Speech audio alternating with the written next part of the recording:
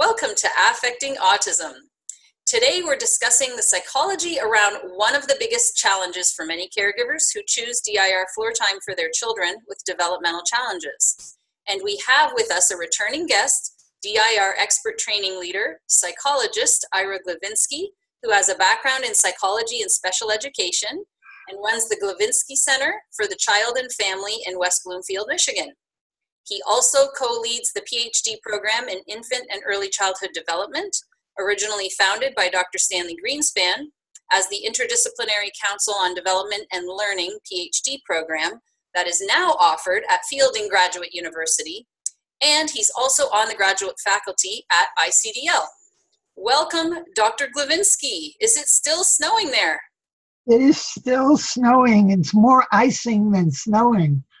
Oh, we were shut in for 3 days, and it's continuing to snow here on top of all of the slushy ice that built up on the weekend. We couldn't get out this morning, actually. Yep. Oh, I know. Yeah, shoveling yesterday was, trying to lift up that heavy snow and ice. It was not easy. That's part of the contract, Daria, with living in the Midwest.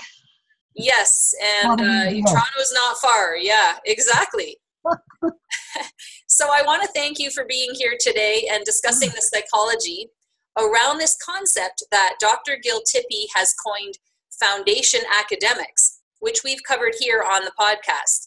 And that notion that there are essential social emotional precursors to academics, and how caregivers come to grips with realizing that their children might not be ready for a typical school experience and academic learning. Most experience a sense of urgency after their preschooler's diagnosis to catch them up, get them ready for school. But in many cases, this does not happen on the timeline that they're anticipating. So we are thrilled to hear your take and expertise on this topic. Thank you. Boy, you're focusing on something that I deal with every day. And in this area, there are parents who are really trying to change the school system to get them to see the importance of social emotional development as really the foundation for academic work. There's a tremendous emphasis on teaching children cognitive skills and on drilling them.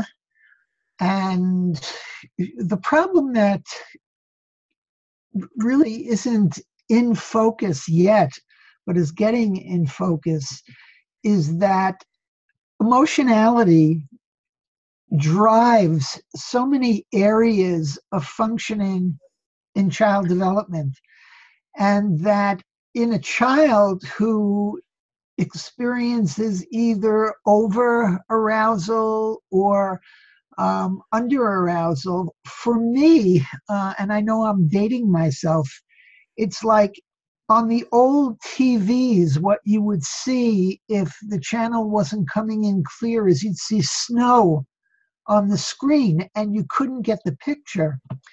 And one way that I would say emotional dysregulation affects very young children is it interferes with being able to process information clearly. And here, I'm actually working with a school district and a private school on training teachers on the importance of emotion regulation before introducing academics. And then later on, if you ask the question, I'll talk about my first teaching experience, which really links up exactly with what you're saying, with what you're talking about. Yeah, it is a difficult concept on a number of levels. One, that the majority of society focuses on behavior, skill learning, including schools. So schools expect children to sit and be compliant and don't focus on emotions and emotional regulation, or if they do, they try and teach it which is not something that you can teach. You can't teach emotional and social skills. These happen within relationships through emotional experiences, and that's the whole reason the website is called Affect Autism. It's all about the affect and using our affect to affect autism, to really help growth and development, which is true for all human beings. Everything is through emotionality, as you said. And more about a coin that I've heard you use, a term that I've heard you say, process over product or content. Yeah, yeah. One of the models that I find really helpful is a model that was and is being developed by Susan Calkins, who's a psychologist, and I think she's down in North Carolina. And it's really a model that I hold in mind in evaluating children as well as working with them in intervention. And where you start on the developmental ladder is with our physiology. And we have differences in emotional reactivity. We have differences in arousal. We have differences in thresholds where we get overloaded with input. And unless that physiological stage is calm, what's going to happen to a child is that child's going to have difficulty paying attention to the world, because what's going to happen is the child's going to be distracted by both internal stimulation and external stimulation. And if you have difficulty focusing on the world and sustaining attention on stimuli, you're going to have a lot of difficulty controlling your emotions. So physiology and attention are going to affect how a child responds to the world emotionally. And if that emotional system isn't regulated, what it's going to do is it's going to affect your decision making. It's hard to make good decisions when you're emotionally dysregulated. And one, in all likelihood, is somebody who's going to function very impulsively, react rather than respond, and then you're getting into trouble. So if your cognitive system isn't working because your emotional system hasn't been regulated, where it's going to be seen is in your behavior. And the problem that we see, and I think certainly here in the States, the different cultures are trained to focus on behavior. So what we have is a kind of instantaneous behavioral intervention when behavior is the tip of the iceberg.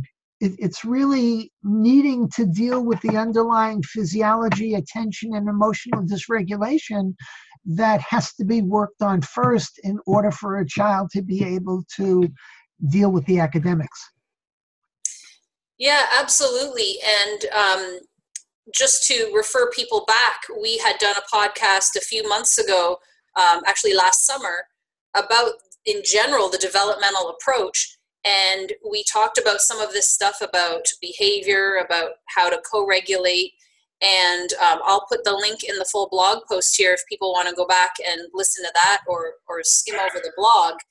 I wanted to talk today a little bit from a different side, a different angle about how is it, well, not only how do we convince parents that this is the best way to help their child going forward is to focus on these pre-academic skills, these social, emotional regulation type of skills, or capacities really, more than skills. And also, what is it that holds us back as parents from doing what's best for our children? Maybe it's a vulnerable spot in ourselves of being judged by others or not wanting our children to fall behind. Maybe we can get into a bit of the psychology of this. Yeah, well, I think that part of it is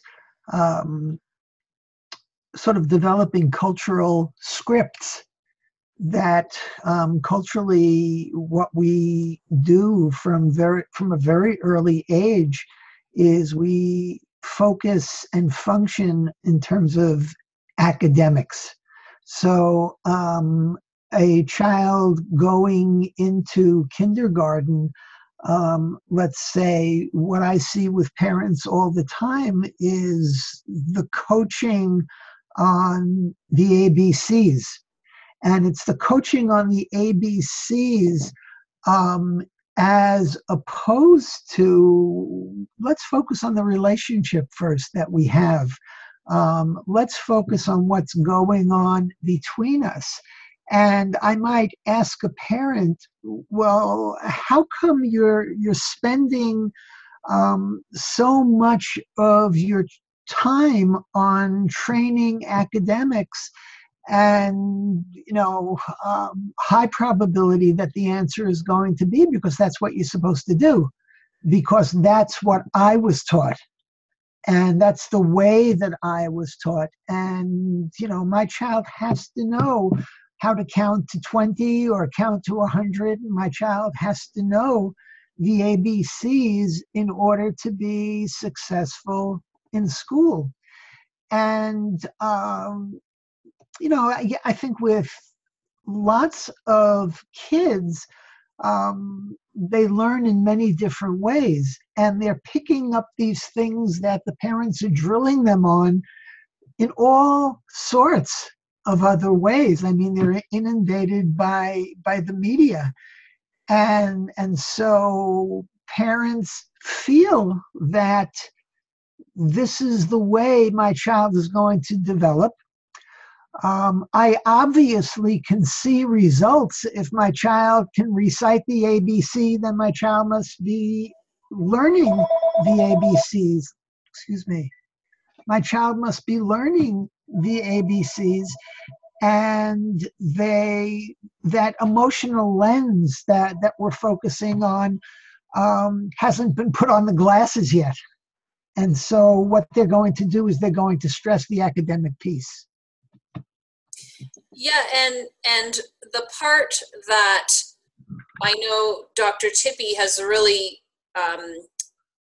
made this point over and over again is that if our children remain in this concrete world where they're still struggling with these early developmental capacities that we work on in the developmental individual differences relationship-based model, the DIR floor time, that if you're ignoring those and just working on academics, it's a lot of memory-based skill.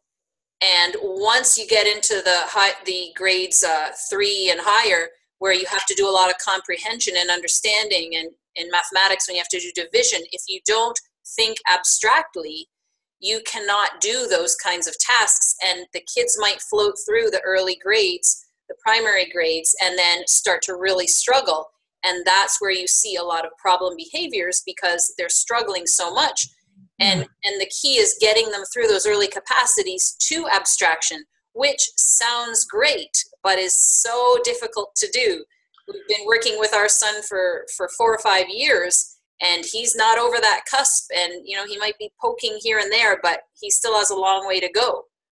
Yeah, you're triggering work with a little girl who I'm seeing, and the link is on meaning, and what I mean by that, Daria, is that we process information through our sensory systems, and we're taking in information in all of our senses, most of the time. But you have to give that sensory input meaning. So the second step in information processing is giving meaning to the input. And what I see with very young kids, starting school and even in the elementary grades, is they don't have the capacity really to develop the meaning. And so all of this cognitive information is coming in, and it's like floating on an iceberg. It's not connected to anything. So those skills that really predate understanding, comprehension, and meaning, those are social emotional skills, and they have to be planted first. Otherwise, you begin to talk to the child, and what you see is the child really doesn't have the ability to give meaning to the experience, so that it's sort of like a diffuse experience.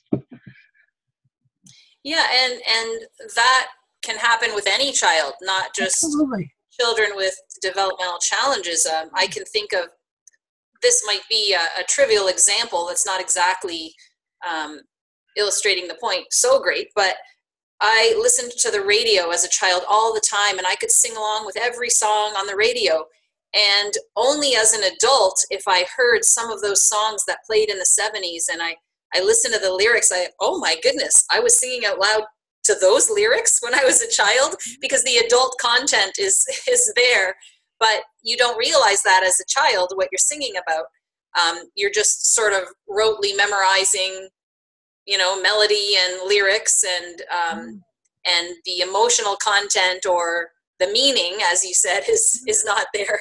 Yeah, I can give you a good example of a child who I'm seeing, and I can slow down my rhythm in talking to her. I can choose specific words. I can shorten my sentences, but she's not comprehending because she's overloaded emotionally. She's anxious because she's not understanding. And what I could do is I can think that because I'm pacing the situation that she's understanding, but you see that the anxiety right in front of me is overloading her system, and very little is getting in. So I might say to a child, and I do this a lot, tell me in your own words what you understand me telling you.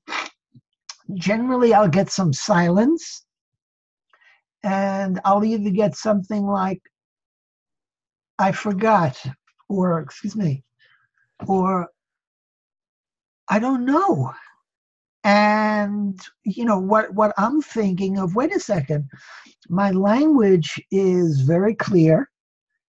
My pace is slow enough to process the information. What's going on? Excuse me.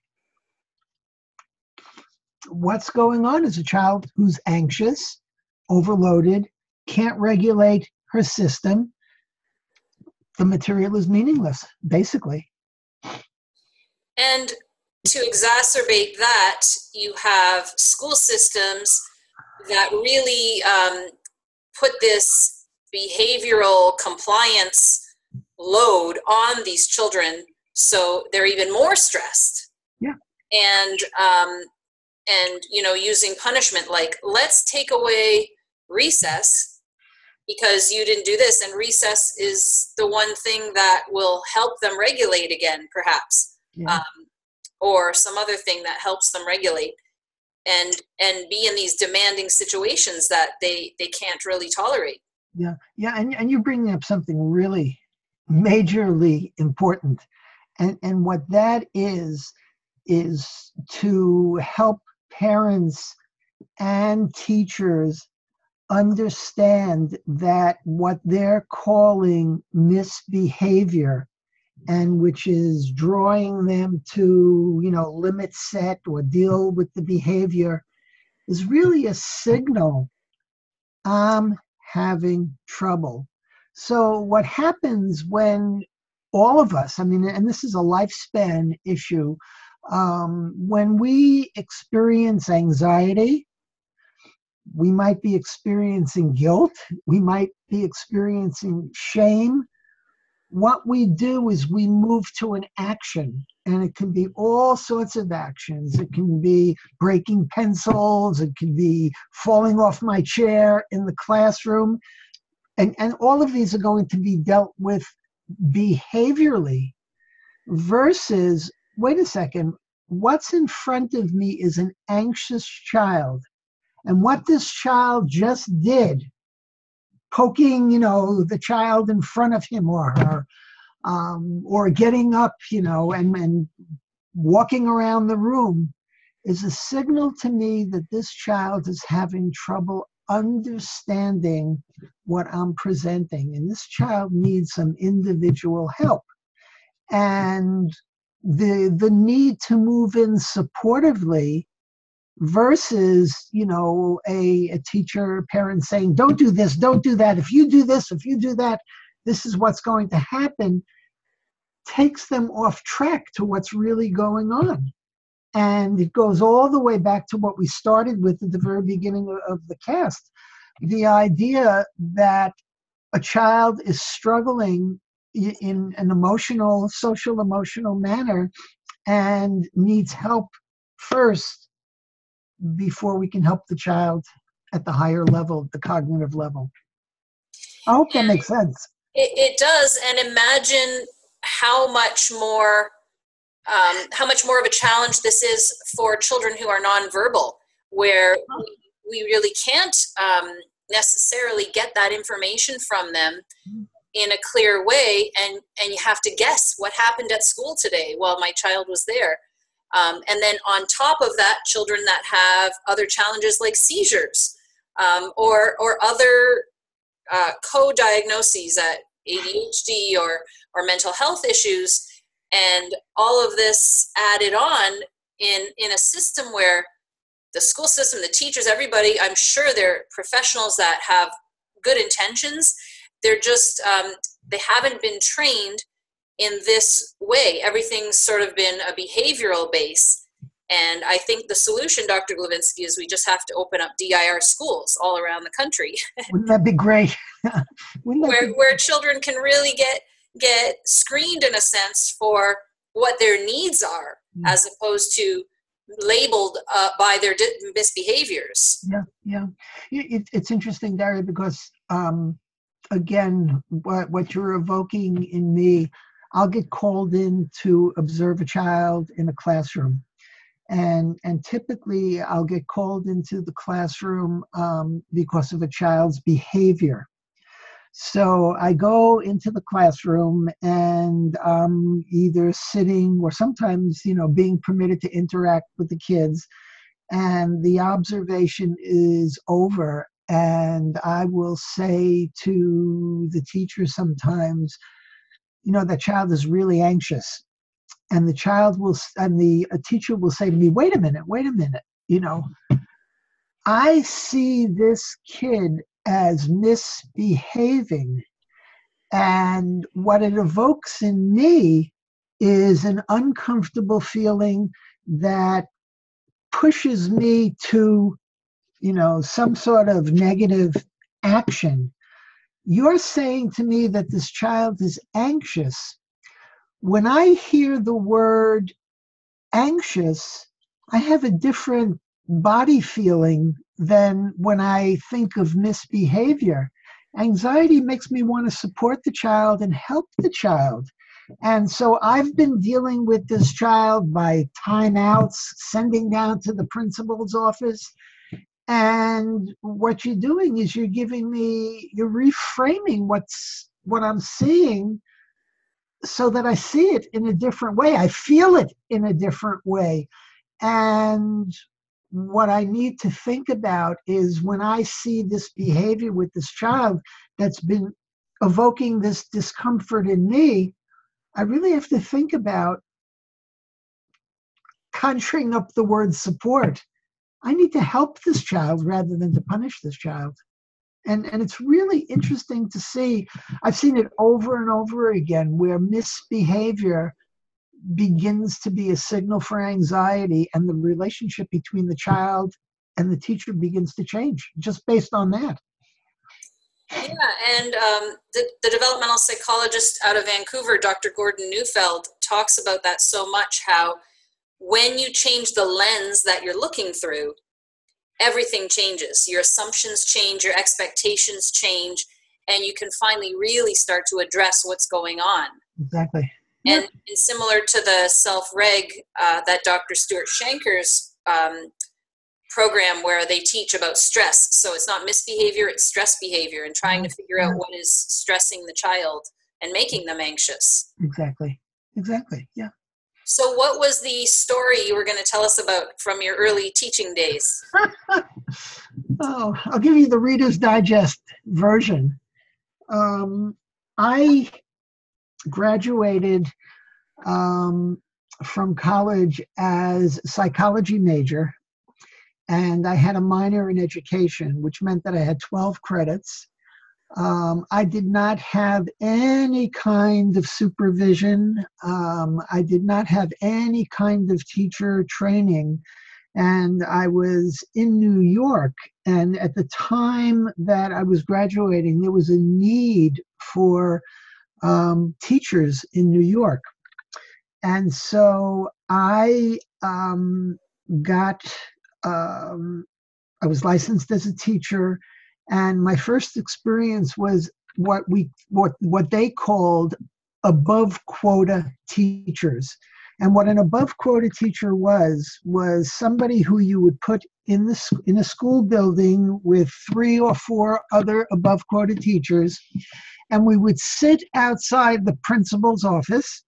And when a teacher was absent, the principal would come out and say, "You are going to take this class for the day. You're going to take the class for the day."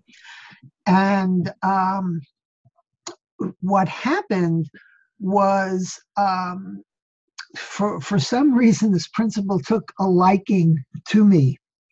And when a teacher was absent, he would put me in the class for the day.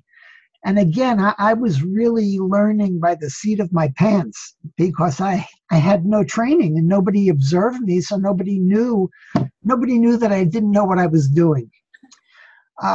Midway through the semester, there was a classroom. It was a 3rd grade classroom where they were having some very severe behavior problems. And the class had started with about 30 children in the class. And by mid-semester, there were 18 children in the class. And he said to me, "This is your classroom." He got the teacher out of the class. And he told the assistant principal that the door was supposed to be closed. Nobody was supposed to come into my classroom. And this was my classroom. And for the first month, the kids walked all over me. I had zero control over these kids. And being a psychology major, education minor, I was thinking about, I have to change my major. I have to change my career, because I don't belong in here. These kids, I can't control these kids. And about a month, probably a little more into the semester, I decided that there was no way that I was going to be able to teach these kids in the way the principal school was expecting me to teach, traditional academic teaching. And so what I felt was there's no way that I'm going to get these kids into my world. And what I'm going to do is I'm going to try to get into their worlds. And the first 2 kids that I really started with were the 2 ringleaders. There were 2 girls who were incredibly bullying and bossy with the other kids in the class. And I would scooch into where they were sitting, and I would sit next to them. and I put my elbow down on the desk and I would just talk to them about anything. And I began to develop a relationship with them. And this began to sort of spill over to other kids in the class. So I had a little boy, I can remember it today. I had a little boy in the class who fell off his chair and he started to crawl on all fours. And the class was starting to get dysregulated. And I said to him, "Wow, how did you learn to do that? Can you teach me how to do that?" And, everybody's looking like, what the heck is going on with this guy? And he taught me how to crawl. And then we had a crawling contest in the class. And we would do activities like that where I didn't know the terminology because I hadn't been exposed to Stanley Greenspan's work at that point. But what I was really doing was I was relationship building, I was engaging, I was getting involved in two-way back and forth communication. And these kids were seeing me as not this ogre, who was making them do things. And we developed this.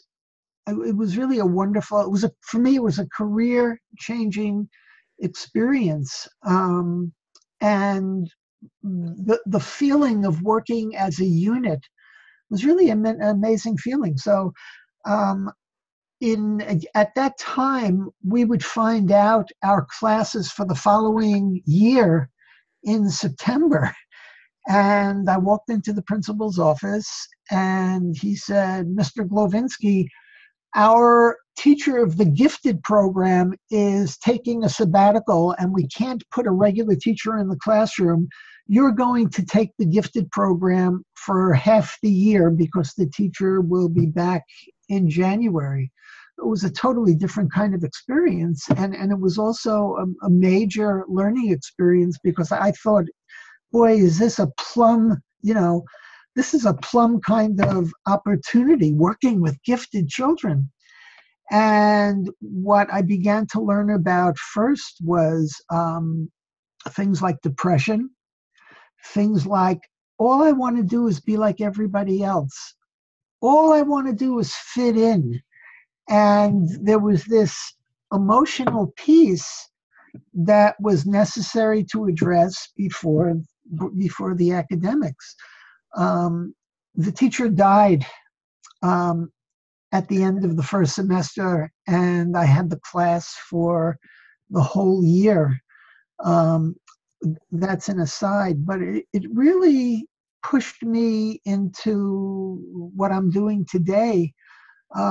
Because the thing that I saw in the initial experience was that kids who were treated as if they couldn't learn, who were given the message, "You're not able to learn," absolutely were able to learn. And the academic piece, Daria, at the end, there was some sort of test that the kids took in the school. And my class, they had gone up like 2 grades. And the principal called me down to his office and he said, "How did you do this? These kids can't learn." And it was a really major experience for me. So. Yeah, that's amazing. It really is. It's everything that's in all of these developmental approach theories in practice, and you figured it out without knowing the theory. Yeah. Because it's such common sense, and it goes along with the way nature works. People develop. We're social creatures, and relationships are the most important thing in our lives. Absolutely. And if you are putting kids with a bunch of strangers that they don't know, that's just going to add an extra layer of anxiety, and you're putting demands on them all the time. That puts another layer of anxiety, and And I find that the most common challenge when I speak with parents who have children on the spectrum is getting them over that hurdle of not being so concerned with directing their behavior all the time and getting compliance. Yep. Because it's the way our society works. It's what you see everywhere you go when you see families. It's about directing the children on what to do. That's what they do in schools. And really what children need to thrive and develop is that bond, that playful bond with caregivers, and they need to explore and learn through play and not by being drilled doing worksheets and academics and all of this stuff. Dr. Tippie made the point that realistically you could learn the entire curriculum of grade 1 to 12 in 3 months. Right. So if it takes my child, who's turning 9 soon, if it takes him till he's 18 to get to that abstract stage, and then we start teaching him grade 1 math, is there really a rush? And that is a huge leap for some parents. And there's a book by Joel Yanofsky, a writer in Montreal, called Bad Animals. And he was on a blind date, and he was 39 years old, and him and this woman ended up getting pregnant and deciding to marry and have this child, and he has autism. And at the time that he wrote the book, I think the child was around grade 6, so he's probably in his teens or older by now. But he just talked about this experience of how you notice that your child is different and you're not sure, and then eventually your child's in 5th grade and you realize things are probably going to stay this way, or things aren't going to be quote unquote normal. And just, I think that happens with a lot of families where you keep thinking from the start, because of the way society puts this pressure on us, oh, something's wrong with your child, here's your diagnosis, now you got to do this, this, this, and this to make them better. When really, by doing that, you end up in this place years later where you realize all the things that they're missing, and you have to go back and do them anyway. Yes. And to come to terms with that is a really big challenge for a lot of parents, to give up to let go that their child is going to be neurotypical like their other child is, or like their siblings' children's are, or like their parents think that their grandkids should be, or whatever other demands are on them, to really let all of that go and just focus on this child in front of you and everything this child has to offer, which is going to be totally different than you think, or maybe not. Because if you're close with your child, you get to know your child, then you understand all of the strengths that they have and the joys that they have, and you can share in that joy and work on all of these earlier capacities and worry about all that academic stuff later. But how do you help parents through that? Because, I mentioned in a blog that I wrote for the rehab hospital that my child recovered from his brain inflammation, and I wrote a few blogs for them, reminiscing each year when it comes on the anniversary of his hospitalization. And the one I did last fall was that I'm going for a run or a walk in the area, and I see all the little boys playing baseball. And it makes me emotional thinking about it, because, that's what I thought my son would be doing. My brother and I played he played t-ball, and I played boys baseball. At the time, they didn't have a girls league yet. And then I ended up playing girls softball, and there were all these little kids, and they were probably a year younger than my son. And I thought, my son, he has motor planning challenges. He can run, but would he be able to follow instructions and understand that this is a game, and you have to wait, and then you have to actually hit the ball? Would he be able to actually do that? Then would he be able to know, and it seems like such a daunting task for him to get there. And focusing on that brings you down. But then I think about all of his strengths and how he has such a wonderful sense of humor and how much fun we have playing together and doing silly things, and how much he enjoys the things that he enjoys. And then I feel really good because I see that he has these things that he comes up with that I think, wow, how does he realize that? He's so smart.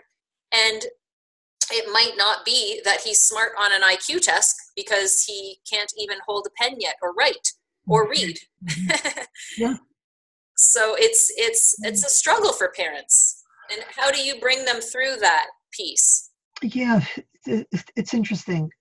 Boy, there are so many things in what you just said that just, I have all of my circuits, lighting up. Let me just say a few things. One is, one of the things that I do with parents all the time is I will either draw or show them a picture of three people in a room, the parents and two parents and a child. And I will say, how many people are in the room? And they'll look at me like I'm crazy, there are three people in the room. And I'll say, no. And then they're stuck. And I will say, here's a father. And that father had a father and a mother. That's three. And the mother had a father and the mother. That's six. And there's the child. That's seven. And as these parents are working with this child, they're working with this child through their histories. And so their backgrounds are going to affect how they're working with this child. And if you go back in history to the time when grandma and grandpa were there, they did things with that father and mother in a certain way. And that's going to be brought into the present. So there's a historical period where being directive, being, very structured, they're going to bring that into the present, and they're not going to think about, there's another way of doing it. There's another way of working with this child. So that's one thing, that history and our ancestors and our nurseries affect how we work with our children. The other is, as I was listening to you, what I was saying is what Daria is doing is the process that all kids need in order to learn. So what was that process? I would call what you did mentalization. And what mentalization means is having pictures in your mind. So you were telling us a story, and your memory of everything that you said to me was related to having pictures in your mind of those experiences. If you didn't have the pictures in your mind, those memories wouldn't be coming up. So, do we have time for a little story? Sure. Okay, so here's the story. Very good parents want their child to be able to play with other kids, be able to learn, be able to be well adjusted. So they decide they're going to take their child to the park. And they drive the child to the park, and they open the back door, and the child bolts out of the car because he sees some kids playing with a ball. And he grabs the ball and he starts to run.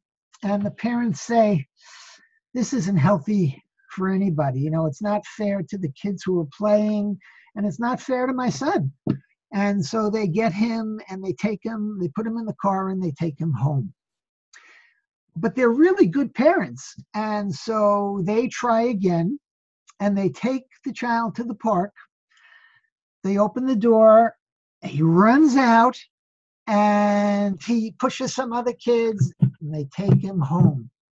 But they're good parents. They try again. And they try 6, 7, 8 times, and every time they take him, they open the door and he just messes up. But they're going to try one more time. So they try one more time, and they open the door, the back door of the car, and he starts to go out, and he stops. And he turns around, and he takes his mother's hand. And so the question is, what happened? This kid was running out of the car, 6, 7, 8 times, and now he's holding his mother's hand and he's stopping. Well, he did what you did. He began to mentalize, and he had a picture of past, present, and future in his mind. In the past, when they opened the door and I ran out, I ended up going home and missing playtime. I don't want that to happen today. That's the present. I want to play in the park today. But if I run, my parents will put me in the car and take me home. That's the future. So in order for a child to be able to learn in an academic setting, that child has to have that mentalization capacity. You can't develop the mental capacity unless you're emotionally regulated. It just doesn't work. And so, again, what we need to work on is teaching those kids prerequisite social emotional skills to give them the foundation to function academically in a classroom situation. Right, and how they build those skills is through floor time and relating and communicating with our children and playful interactions and getting more and more complex interactions going.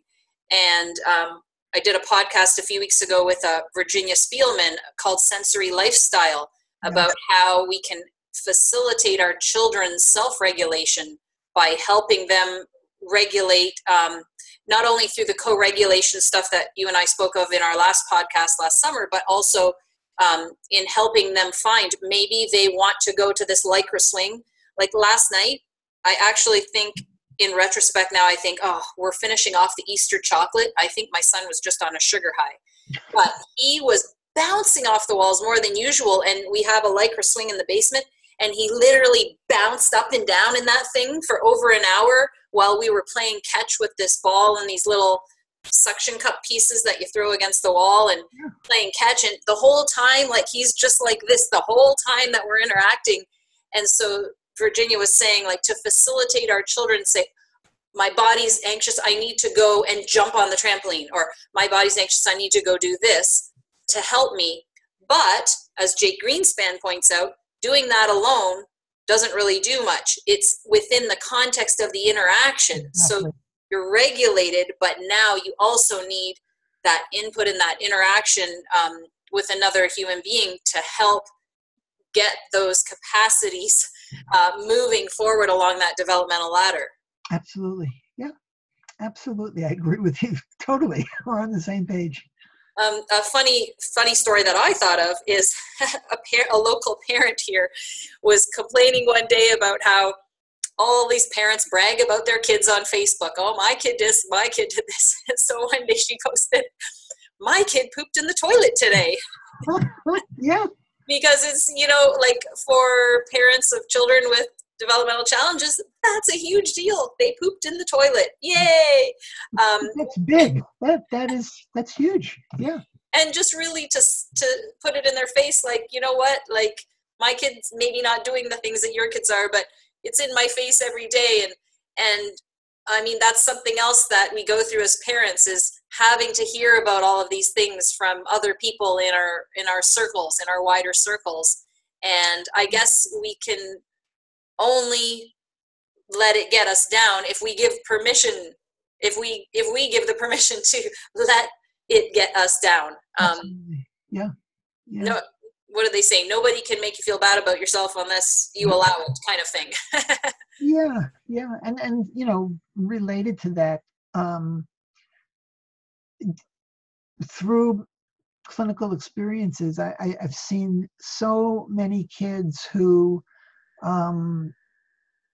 were having enormous difficulty, and it took them longer, but they pulled it together, and we're told here in our schools that kids have to do these things, according to the timeline. You have to do it that way. There's no other way of doing it. And parents believe that, and they get scared. They get anxious.